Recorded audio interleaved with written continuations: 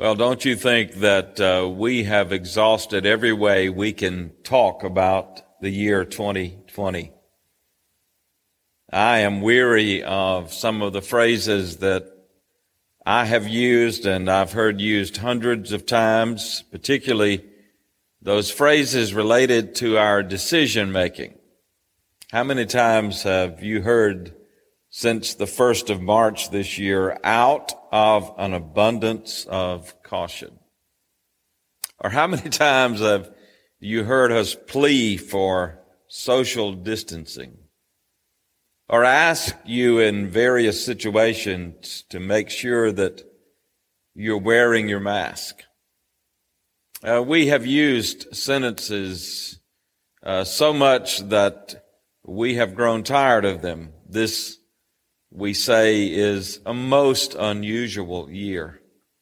It is a very unique period of time. It is a time unlike any that we have seen in our lifetime. Changes have come during this year, not only due to COVID-19, but due to all the other things that have gone on around COVID-19. COVID-19 is bad enough, but in the midst of the political turmoil and the social turmoil that has been a part of this year, how many times have you said, or I have said, I'm ready for 2020 to be in my rear view mirror? I don't want to talk at this Christmas season about all the change. What I want to talk for a few moments about is that which is constant in the midst of change. Time, like an ever-flowing stream, always is moving forward. And yet, in the midst of the flow of time, there is eternal truth upon which we take our stand as the people of God. And it begins for us with the celebration of the season of Advent, when we celebrate together the eternal truth of the Incarnation. So I want to read today some verses from the Apostle Paul found in the 4th chapter of Galatians, beginning in verse 1. I mean that the heir, as long as he is a child, is no different from a slave, though he is the owner of everything, but he is under guardians and managers until the date set by his father. In the same way, we also, when we were children, were enslaved to the elementary principles of the world. But when the fullness of time had come, God sent forth his Son, born of a woman, born under the law, to redeem those who were under the law, so that we might receive adoption as sons and daughters. And because you are sons and daughters, God has sent the Spirit of his Son into our hearts, crying, Abba, Father. So you're no longer a slave, but a son and a daughter. And if you're a son or a daughter, then you're an heir through God. In the midst of the flow of time in history, God had chosen before the beginnings of the world that time when he would send us the wonderful gift of his Son. There is no way for you and I to understand the flow of time in history apart from the gift that God has given us in the coming of the Lord Jesus Christ. So think with me, rooted and grounded in this text in Galatians, about the coming of the Lord Jesus that we celebrate this Christmas, the coming of the eternal truth of God into the midst of time. I want to talk about Jesus as the middle of time. I want to talk about Jesus as the meaning of time. I want to talk about our Lord Jesus as the measure of time. I enrolled in my very first course in seminary in the fall of 1976. It was a course in the introduction to the New Testament. And we read a book in that course by a German scholar named Hans Conzelmann. The German title for the book, I cannot say it like my friend Vera, but the German title was Die Mitte der Zeit, the middle of time. The focus of the entire book was on Jesus being at the midpoint of all of time and all of history. We mark time, don't we, by the coming of the Lord Jesus Christ. Before Christ, BC. After the birth of Christ, Anno Domini.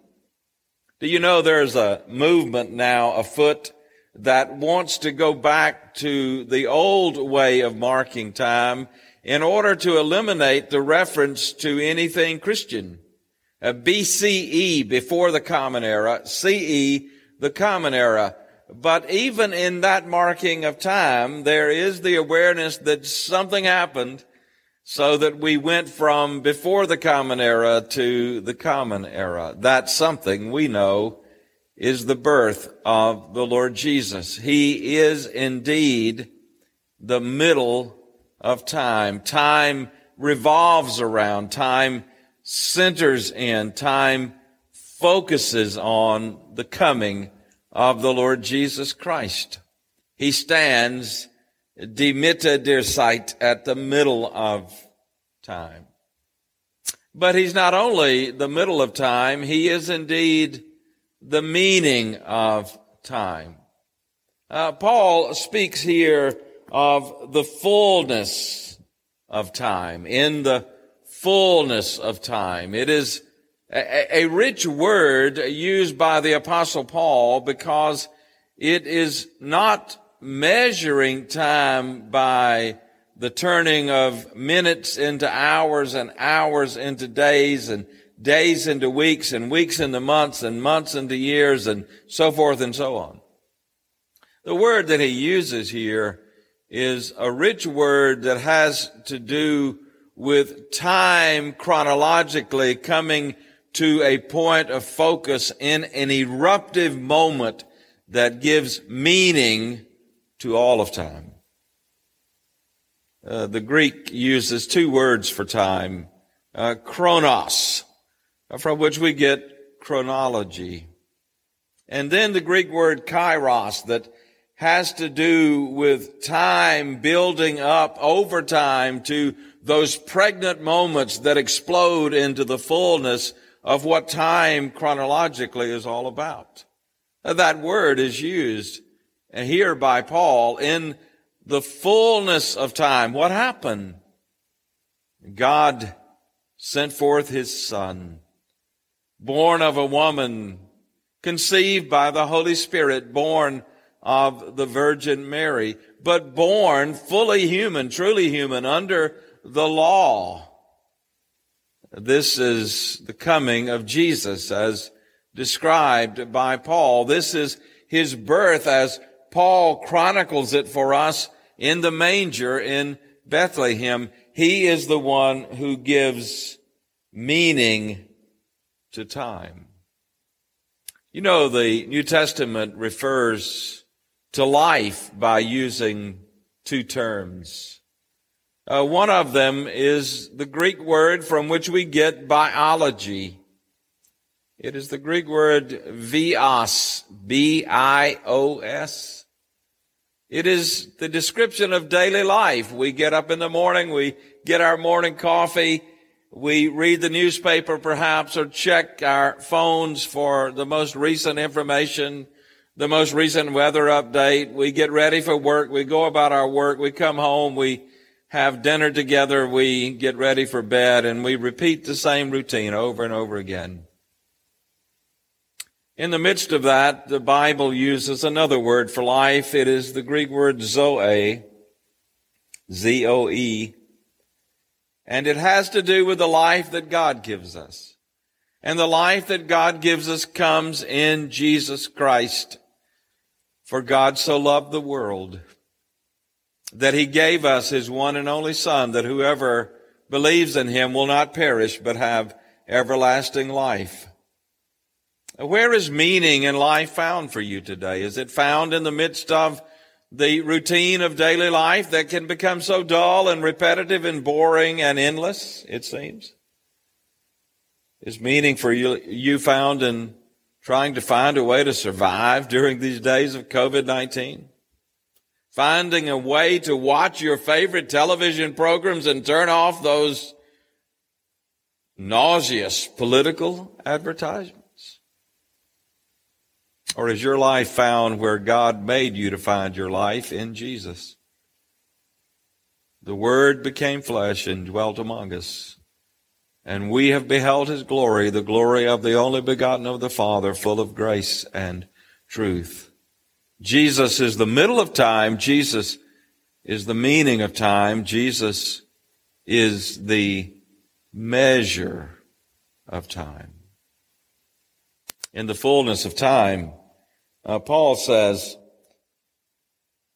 God sent forth his Son, born of the woman, born under the law, to redeem those. That's why he came, to redeem those who were under the law. Jesus is the measure of meaning in this life. And when you know the Lord Jesus, this is what Paul says you receive. You receive adoption. You are brought by the grace of God through Jesus into the family of God. You become a child of God. But you not only receive adoption, Paul says, you receive freedom. And because, verse 6, you are sons, God has sent the Spirit of his Son into your hearts, crying, Abba, Father. So you're no longer a slave, not a slave to your desires, not a slave to the endless routine of daily life, not a slave to this world. You're a son or a daughter of God. And you're free. You're free from all that would oppress you and keep you in bondage. You are adopted by God. You are set free from the judgment of God that we deserve, and you receive fullness of life. You are, as Paul says, you're an heir of God. All that God owns is given to you through Jesus Christ. The crisis in which we are living our lives now in 2020 will be over. It seems that it will go into 2021, but it will end. And another will come after it at some point. In the midst of time, as it flows forward, there are always those things that are going to come: disease and death, despair and distress. All kinds of issues that we will confront. And your life will change. It will change physically. It will change emotionally. It will change relationally. But in the midst of that, there is one who never changes. And he has loved you. He does love you. And he's given his life for you. And you will find in him and from him and through him everything that you need. You can trust him, the Lord Jesus. He is at the middle of time. He is the meaning of time.